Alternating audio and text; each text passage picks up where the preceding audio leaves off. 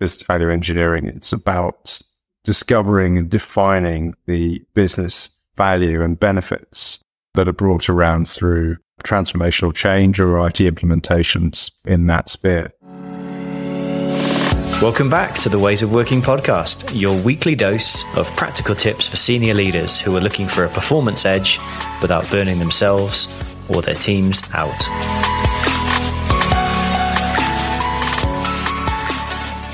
Today, we're joined by Regional Director, Business Value Engineering at IFS, James Harrison. James, hey, good to see you. And yourself, James. Really good to see you. Thank you for having me on the podcast. Thank you for being a guest. It's always a pleasure. I want to get straight into it. And the job title was a source of inspiration for me, Business Value Engineering. Can you tell us a little bit about what that is? Of course. Well, business value engineering. I personally dislike the word engineering because it conjures up the idea of something being manufactured or built. But the reality of business value engineering, it's about discovering and defining the business value and benefits that are brought around through transformational change or IT implementations in that sphere. So you see a lot of business value engineering coming up within big software companies, such as IFS or people like SAP, Infor, Oracle. They're all looking at how they use value engineering to determine the value brought through their products to their customers. And that's not just the IT implementation, but it's the business outcomes component that software enables. So when you increase the efficiency of an area of the business, what does that mean in terms of monetary value or increased productivity? How does it contribute to the bottom line of the organization? What's your return on investment for that transformational spend that you are intending to undertake? So in layman's terms, and correct me if I'm off track, in layman terms, it's about thinking about how do we do a transformation, potentially with software or not with software, and how do we maximize the ROI from that, the value that's created from that transformation project? Absolutely. So, quite simply, if I implement this change to a process or an area of my business, what will I see out of it? Value engineering is about that quantification.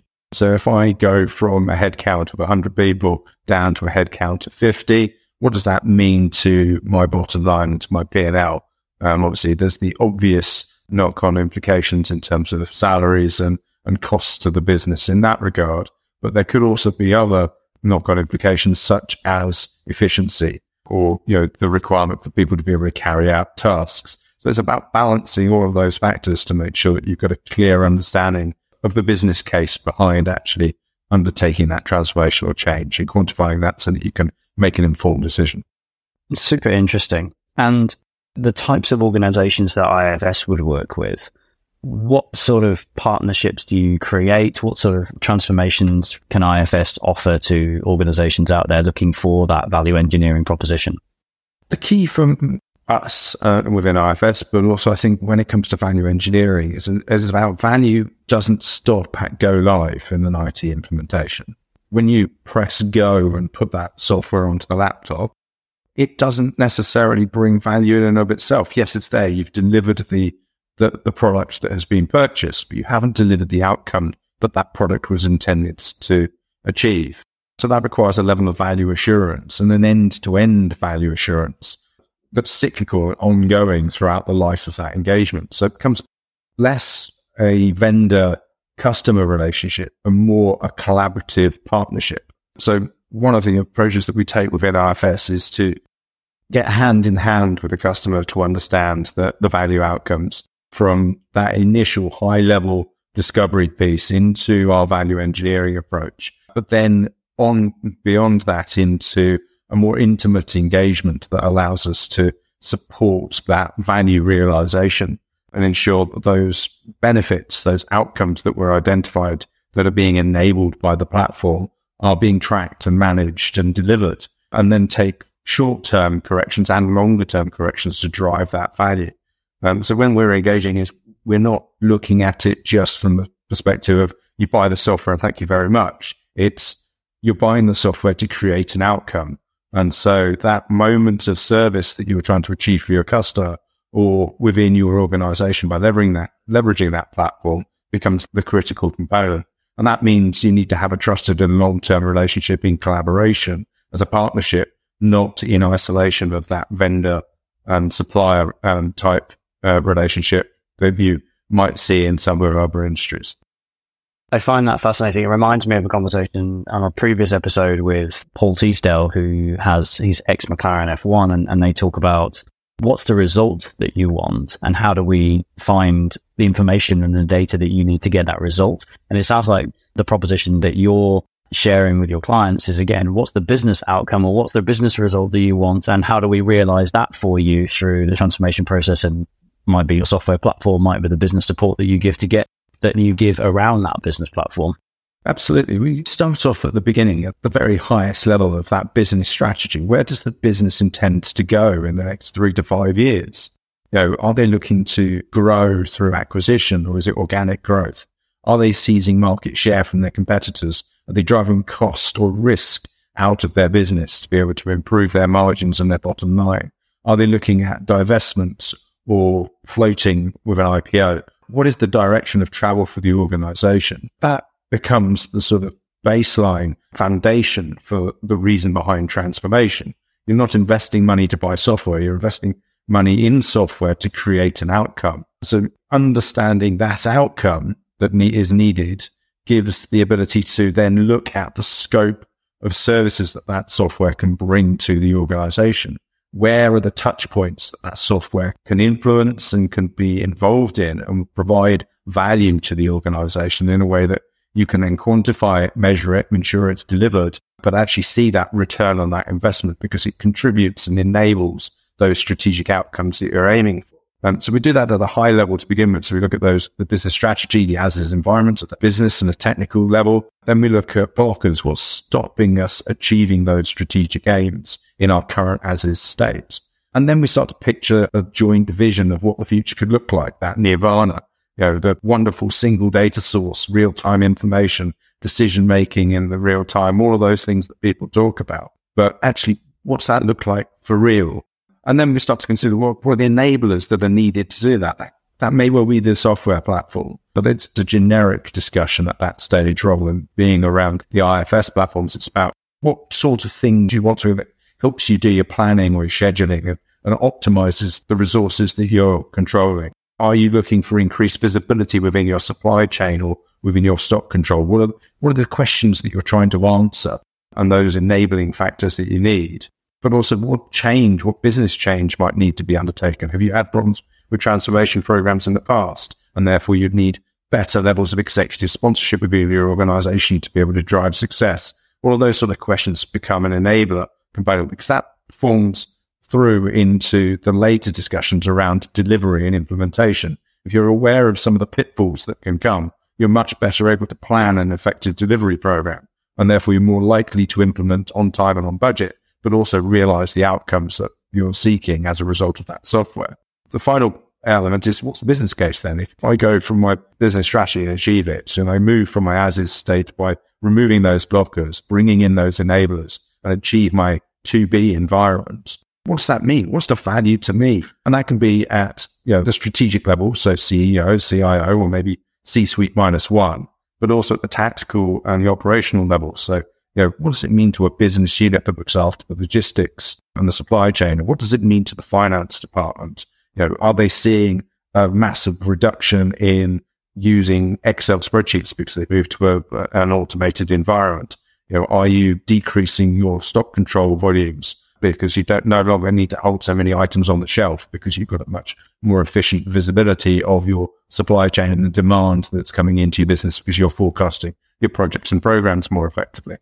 Those sort of things come into your business case, and that starts to become a quantified business value. And you might get some high-level figures at that stage, but you're more likely to just have sort of some generic benchmarking of the potential improvements. We are expecting to see a 15% improvement in the supply chain performance, or somewhere in that space, or a decrease in mileage for field service agents going out in their vans. And then at that point, we then look at how we go into further value engineering. And that's the deep dive into process areas in terms of those inputs and outputs, the processes that are touched and the values that are contained within there. So then you start to really quantify, actually, if I reduce my headcount in this space, this is the salary base that I'm looking at in that environment. And this is therefore the figure that I could expect to see. And you start to quantify, actually, what is the change that's going to occur and what's the value that's going to come out of that. And that then piles up into a board level business case with a report so that you can start to say, actually, there we go. I've got a reasonable transformation. If I invest, this is what I can expect to see. And I can expect to see it in these areas of the business at a granular enough level that I can hold those business units to account to drive and affect that change once the software goes live. And that then piles up into a board level business case with a report so that you can start to say, actually, there we go. I've got a reasonable transformation. If I invest, this is what I can expect to see. And I can expect to see it in these areas of the business at a granular enough level that I can hold those business units to account to drive and affect that change once the software goes live. And that then feeds through into that benefits realization and that understanding of the delivery, because you can start to scope out the features and the functions and the capabilities that are needed to drive those outcomes. You no longer buy software off the shelf and go, well, I'm just going to go for everything in the finance module or the finance capability because I don't need it. But alternatively, you don't miss something as well. You start to really look at it and go, okay, that's what I need. It's so interesting listening to you talk about all of the different parameters and steps that go through the process and the opportunity realization. How did you end up working in this field? Tell us a little bit about your background and what led you to this point. I think I've probably taken one of the most circuitous routes that you can in my career. I think I would determine myself as a non-standard member of the business environment. A lot of career paths are pretty, so you move from this role to the next role because you've had experience here and you progress along a fairly standard path of, finance or sales or operations or the like. I've been very lucky, I suppose. I'm very fortunate to have had, great leadership in various roles, support me and coach me, mentor me, but also, great colleagues around me, lift me up and support me to move forward. And that starts off back when I was in the military. So I started my career in the British Army, went through Sandhurst, had my time as a young troop commander, getting things wrong and being told off by, more experienced sergeants and sergeant majors, etc. within the organization, but learning off the back of that, how to work with people, how to understand the motivations behind the actions that people undertake, and recognizing that actually the number one element within a workforce is the person. It doesn't matter about the software. It doesn't really matter about the tools. The people are what drive success in an organization. And that was instilled to me, in the military, because you put your soldiers first. You stand at the back of the queue and they get fed first. It's about them first and foremost. You then worry about yourself. And that's been a philosophy that I've taken through my career since. So I was very fortunate when I left. I got pulled into a niche consultancy organization by one of my previous commanding officers who said, you're leaving, I'd like you to come and work for me. And I thought, better the devil I know than going to an organization that I didn't know or trust. And also that transition out of the military for me felt like it was going to be slightly more simple, less problematic, less traumatic, I should say. But that's then allowed me to jump from role to role since, because I started off doing sort of basic management consultancy within a construction environment. We're working with a lot of people that have very mixed backgrounds and levels of education, but quite similar in a way to the military. People from high level degrees down to guys that have literally come out of school and turned their hands to a trade. So very different motivating factors, therefore, within those people as to why they're in the workplace and what they want to do with their careers, what they want to do during their working day, and how they're going to see the value of the output that they're being asked to undertake and what it means to them. I've been able to take that then into business change. So I moved from that consultancy role to an interim role on the 2012 Olympics, and looking at logistics for the games makers coming in to the UK and helping set up one of the entry points for those competing in the 2012 Olympics, before I was headhunted to go and work for an IT firm. I thought, okay, IT, I don't know anything about IT, but I actually went into business change. And it was there that I sort of start to form my foundation of the more sort of commercial approach to business change. But again, it all just comes back to what's in it for me, articulating why someone needs to go from where they are today to where they need to be in the future. And that can be an individual, it can be a team, it can be a business unit, it can be an organization as a whole, but it all comes back to outcomes. What is the outcome of the transformation and the change that I undertake? And that's led me to where I am now with regards to that business value engineering, because again, it's about determining and defining those outcomes in a way that can be articulated and understood by a myriad of stakeholders and in a way that is trusted and believed. And that's why I find that engineering piece, a challenging word, because it does conjure up that idea of it having been built. And yes, it has been built, but it's been built in a manner that is trustworthy.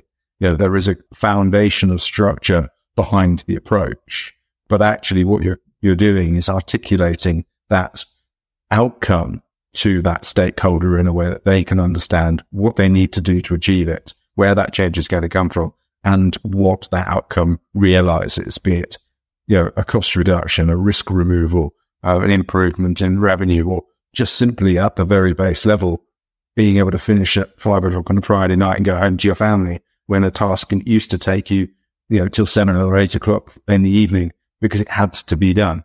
And those are things that I find quite interesting to work on. I think what you share there about is the bridge from the military to the consulting world, and then consulting world into working with senior leaders in organizations. And obviously, I know the people listening are those senior leaders who are looking for an edge opportunity. And I think one of those core military skills is the ability to position a message and to share a change journey, whether it's, hey, we're going to go and attack this hill, or, hey, here's a campaign plan for occupation or freeing a new country. Those core skills of explaining a message, explaining why this is important, and explaining those people's role in it translate really well to business, don't they? And there's a lot of things that senior leaders can learn from the military briefing process that carry across to senior leadership. I think that's one of the biggest challenges I have seen since leaving, is the recognition of the workplace of those skill sets the military people can bring. I had the conversation today, actually, funnily enough, our DE&I lead, and we were discussing the fact that we've just signed the Armed Forces Covenant, which is fantastic for the organisation. It's part of our commitment to the Armed Forces community and how we will support those who are veterans, who are reservists, who are cadet leaders, or even are members of the Armed Forces community, spouses, etc., with regards to the way that we work and operate as a business. But at the same time, I think the commercial world has yet to truly recognise that it's about the skill set and the adaptability of the Armed Forces community that brings value to their organisation. There's a lot of discussion about, well, let's have a look at the sorts of roles in our organisation that an Armed Forces person could apply for. For me, that's the wrong approach. I want to dig deeper into that. Can we go back one step, though?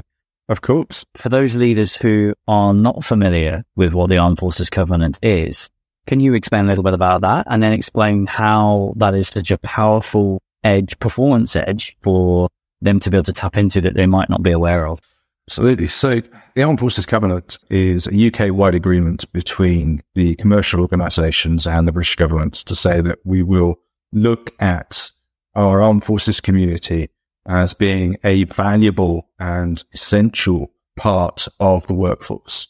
Recognise that they bring value to our organisation, that we will support them in the manner that we have them within our organisation. So in the similar way that we do with other sort of groupings within an organisation, we're looking at that armed forces community and recognising that some of those individuals don't necessarily have the traditional skill set that we might expect, the degree or the schooling and education, or even just the background of a career path that aligns to a specific role, that they bring those skills and adaptability to our organisation. But also at the same time, it's about recognising the contribution that they've given back to society during those periods of their career. And even today, if they're reservists or working in the cadets environment and supporting young children or young adults through those sort of services, to say, actually, we value that you are providing contribution to our society and to our nation. So providing time for them to go and complete their training.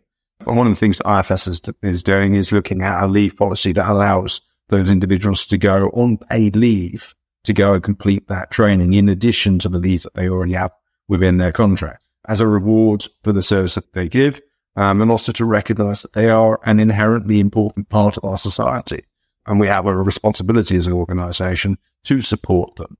But to your point around recognizing the skill sets, the other part of the armed forces community is that it brings you together with a much wider network of other similarly minded organizations who are also doing the same thing, but also as part of the transition of those ex-forces employees as they leave the Navy or the RAF or the Army and move out into the civilian world, giving a platform for them to be able to come and experience what your organization is about. So there are various armed forces events where they allow you to do transition workshops, hold shows and stands to talk about the opportunity to come and work within your business. And so it becomes a big tool of highly capable, highly motivated individuals that traditionally may not consider your organization to join because they see it as not their standard career path. In the same way as I reflect, organizations who look towards military go, well, they're not part of what we are. They're part of our society.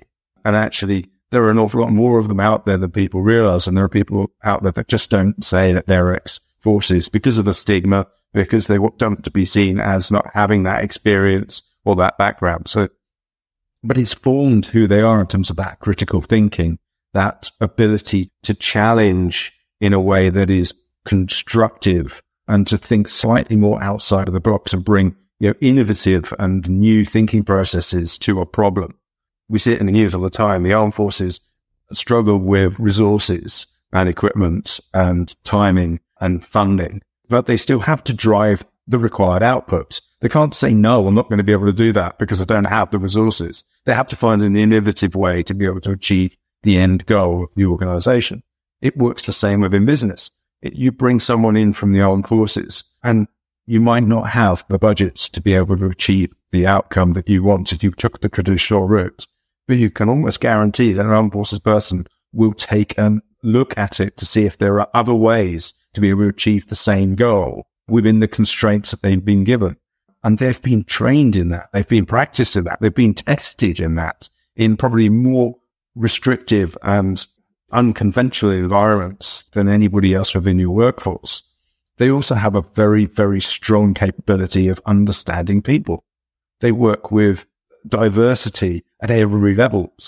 You'll have people who have been educating, adults who have had very poor educational backgrounds. So they understand how to get the best out of people who don't necessarily understand, at an academic level, but they do understand the outcome.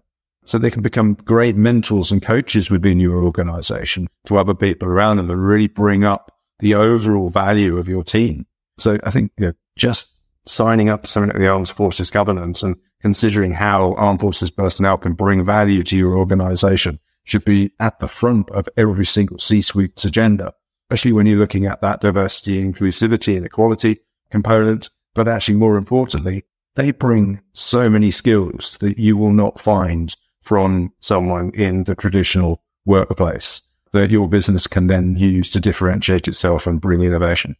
I'm so strongly aligned with, obviously, as we're both ex-military operators, and I think there is this stigma with ex-military people that they have a certain way of being. They might be aggressive or very authoritarian, or there's a whole lot of preconceptions about what a military person might be. And then if they're still serving as maybe a reservist or a skill set that might be called up by the military at some point in the future, there's a fear of, well, if I take them on, they might disappear off for months at a time or weeks at a time, and I'm going to lose that value that I've invested in employing them. And I think you make a really valid point that one significant factor that is overlooked is the versatility, the problem solving, but also right from probably 3 or 4 years in as a soldier and immediately as an officer, they have exceptional leadership training as well. They're able to inspire, motivate, and communicate with people in a way that most civilians don't ever get the luxury of having that type of development or training. And that can actually be a force multiplier for your organization to have ex-military people in your supervisorial level, team leader level, junior manager level, but also at the more senior levels of your business, because they can think and operate and explain and communicate in a different way. I think that's absolutely key. And the other factor to it is that it doesn't necessarily mean that that individual can't coach upwards, sideways, and downwards. There is lessons to be learned off everybody in our environment around us. And whilst they may not have the IT technical background, they might not understand the programming or whatever the component is, that doesn't mean that they haven't got a valuable skill set, valuable experience, and a valuable perspective that can bring a different approach or a different thinking to resolving a problem.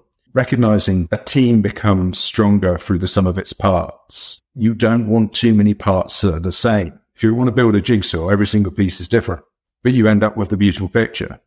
The same works when it comes to that team in terms of driving that value towards your goal. If you bring in that slightly odd-shaped piece, which is the perception of military personnel, or an odd-shaped piece, they're still equally as valuable as every other piece in that board. And without them, you can end up with an unfinished picture. So I think it's worth considering bringing those people in and saying, yeah, I recognize they've not done this before, but they're adaptable. They can learn fast, but they can also bring skills, knowledge, and a level of composure and understanding to a problem, in time-critical environments, complex environments that other people won't have. And that can bring the whole team up together. And so for me, it is, don't look to the armed forces community and say, actually, they don't fit in a sales role or they don't fit in operations role because, we operate in this space and they've operated in that space. Who knows how to operate my business because it's not guns and bullets and blankets and trucks and tanks. No, consider the skill set that's required to be able to operate in a complex and challenging environment and see how that applies to your business. Because I think you'd be surprised. These people will excel when you give them the opportunity to do so. But sometimes just giving them trust is enough to make them stand head and shoulders above other people around them. I'm inspired listening to you in the way that IFS has clearly taken an active strategy of thinking about and supporting and bringing veterans into the business to get, essentially to create more value as an organization. For those people listening who may not be familiar with the Armed Forces Covenant or who are listening outside of the UK and there isn't a similar scheme in some countries, if you were to make a recommendation on 2 or 3 things that senior leaders could do that are going to make their organizations more attractive to the veteran community and more supportive to the veteran community, what would those things be? I think firstly, recognize that you're looking for skills and capability to drive value in your organization when you go through your recruiting process. You're not necessarily looking for experience. Experience does not dictate future performance. The fact that someone was the 1960s top footballer would not necessarily mean that they would be the top footballer on the field today if you put them on the field of Manchester United, for obvious reasons. The same applies to your recruiting process. So consider the skills and the application of those skills to your environment rather than necessarily the experience. And therefore, when you're looking at the opportunity for veterans or reservists or other people to apply for your roles, consider how you bring them in, at least even for a first conversation. Give them an opportunity for a conversation with people within your organization, because you may be surprised that you find that hidden diamonds that you have never expected. They'll probably learn fast enough about your systems and your organization and the software you sell or the product you sell, whatever it is. But they'll bring so much more in terms of their life experience and that skill set and adaptability. I think the second piece for me is to consider it as part of your wider diversity, equality, and inclusion approach. We bring lots and lots of groups together as part of those sort of approaches within our organizations, quite rightly so, to ensure we've got equity. Apply equity to those veterans with regards to your opportunities for people to come and join the role, but actually maybe even lead the way. Consider actually giving those people the opportunity for career feedback with regards to their CVs or their interview process. It made me commit to saying, actually, if you have served my country, whichever organization you are in whichever market unit of the world, if you've served, we will commit to give you a first interview. That's fine. They might not get the job, but give them the opportunity to have that exposure and that experience and upskill their ability to interact, interview environments. It might not mean that they get a job with yourself, but it could be just that little step to allowing them to get a job with someone else later down the line. And that's a payback from you for the service that they've given to your country, and the things that they may well have sacrificed for you, and that their families have sacrificed on their behalf. So I think there's another sort of gesture that we can undertake. And finally, I think consider the difference between leadership and management as well when it comes to that recruiting process. It's great to promote the most effective manager because they can follow a process and drive KPIs. That doesn't necessarily make them the most effective leader. At the same time, you may have someone who doesn't have the experience of being able to drive those KPIs, but they could be incredibly effective leaders in driving the rest of the organization to drive those KPIs for you. And they could create the sum of value far greater than their own individual contribution if you look at them from a leadership perspective. And you're talking here about armed forces personnel who have operated in very austere and extreme environments. We've worked with massively diverse and culturally challenging individuals, both internally within their organization, but also working externally with other nations and other environments, different cultures, and building that trust and those hearts and minds with those people during their operations. So they're likely to be able to bring those skill sets to your organization and make those teams even more effective. And if those teams are more effective, they're going to learn, they're going to be able to bring increased knowledge to how your operation works and have increased product depth, etc. over time.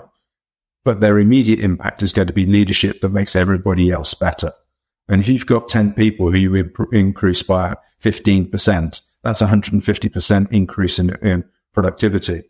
If you would promote the one member of your organization that was managing well and achieved their targets at 100%, you've only increased by 100%. That's not, you might even decrease by 100% because you've taken them out of that role. So actually consider that when it comes to those individuals in the armed forces community. And can they bring leadership to your organization in a way that makes everybody else effect more change, more effectively, and more value? I want to go back to that second point that you mentioned around give them an opportunity to have that first interview.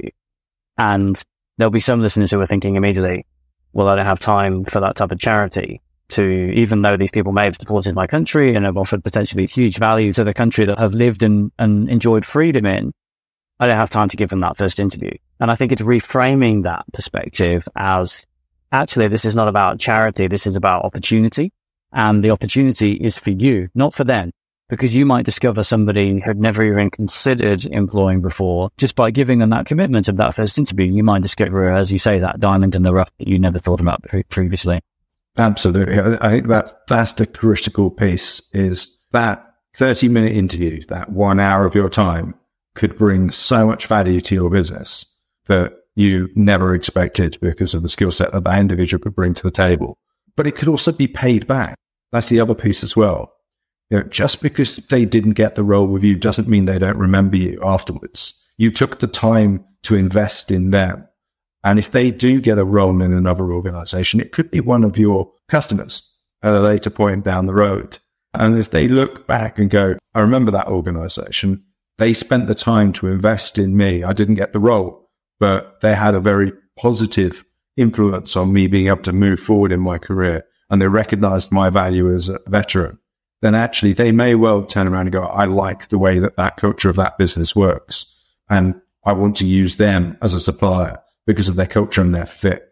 So it's not necessarily going to be the immediate term return, but it could be longer term investment for you and for your organization.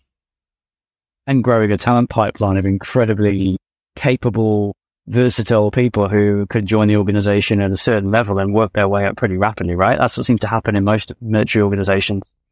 Absolutely. And I think that's a very valid point, because if you do look around at organizations like Hewlett Packard, Google, some of the really big brands out there, when you start to look at some of those VPs, SVPs, market unit directors, etc., when you go back sort of 15, 20 years in their career, all of a sudden you find that they had a short period of time in the armed forces in some form and capacity. Even some of those smaller, medium enterprise organizations out there, there are some very successful organizations out there that have been started and run by ex-forces individuals who are doing very well, providing significant value to other organizations. Yourself, Jimmy, you're providing, much added value to those customers of yours that you've worked with over the years, not putting aside the fact that when you left the military, you also had a successful commercial career bringing value to the organization. And neither of us would be sitting here without the opportunity given to us by our former employers. But at the same time, somebody gave us a break. Somebody gave us an opportunity. Somebody gave us a break. Somebody took the time to give us that interview. Because I think if I put hand on heart, without that first CEO of mine actually giving me that first role, the chances are that my CV would have probably been thrown out the window now by its organizations because I had no commercial experience. How was I going to demonstrate that I could do the role they were asking me to do based on the experience that they wanted for that role? You look at any job description, it asks for X number of years doing this. Nothing in that job description ever aligns to a leaver's service profile. Yes, there are skills. There are, those ability and to learn, that adaptability, those sort of pieces absolutely align. But you can't say that running a warehouse in the Midlands is the same as running 30 men on operations in Helmand Province. The two don't align at a paper-to-paper level. But ultimately, the skill sets to be able to manage and lead, to ensure that a business outcome, and that could be a military business outcome or a commercial business outcome, is achieved, those are the same. And actually, the conditions under which that officer or that sergeant or NCO or whoever it was under in that environment was probably far more challenging. And yet they still achieved the aims and the goals of the organization. So would you like someone who can do that?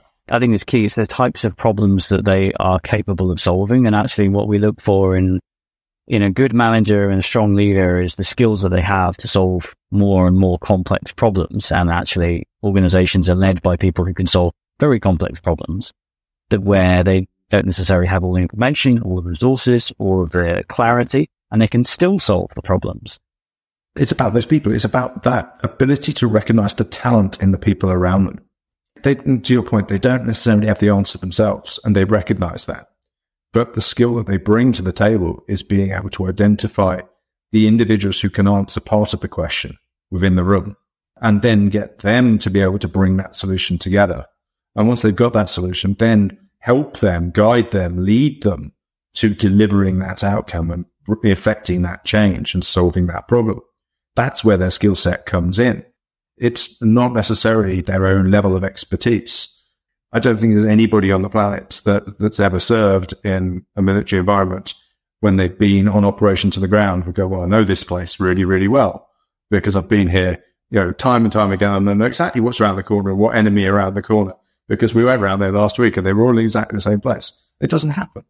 But what they do is assess the situation, look at all of the variables, look at the resources they've got available, identify the outcome that needs to be achieved, and then come up with a cohesive plan, but also a cohesive plan that can be adapted as things change. So they can still get to the end goal, but they can react to a changing dynamic as it occurs. Now, that's absolutely key to business. You don't want a fixed drive in one direction when your business is continually changing. Your customers are doing different things. Your competitors are doing different things. You want someone who can think about those factors and make sure that they are taking minute adjustments at every possible opportunity that brings value and making sure things aren't going wrong when they are going wrong and stopping them going wrong as quickly as possible, but also keeping you on that path to the destination. But also, if that destination changes, recognizing how they're going to move towards the new destination as agilely and as quickly as possible. fascinating conversation. James, thank you so much for joining us and just sharing a little bit not only about business value engineering, but also the incredible value that can be created by veterans in organizations if they're given the opportunity to show what they can do. If people want to get in touch with you, learn more, how can they find you? So on LinkedIn, if you ever find me on LinkedIn and provide your team with the link to be able to share alongside the podcast, reach out to me over that and just drop me a message. Quite happy to connect with anybody anywhere around the world and discuss any of these topics. It's a passion very close to my heart, both in terms of those business outcomes, but also the value that veterans can bring to our commercial world. Amazing. Thank you so much again for joining us. And if you enjoyed this episode of the Ways of Working podcast, please make sure that you leave us a review or a comment on whichever platform you listened on. It helps us to connect with new listeners and also to know what you think. We genuinely appreciate any comments or feedback as well. And it helps us to improve the messages that we share. If you'd like to reach out to James, his details will be in the show notes. Enjoy the rest of your day and see you on the next episode of the Ways of Working podcast. That's a wrap for this episode of the Ways of Working podcast. If you enjoyed the episode, make sure to hit the subscribe or follow button on your podcast platform so you don't miss our upcoming episodes. And if you have a moment, please leave us a review with your thoughts on Apple Podcasts or your favorite podcast app. Your feedback helps us improve and grow our community of senior leaders seeking a performance edge. Thanks for listening, and we'll see you on the next episode.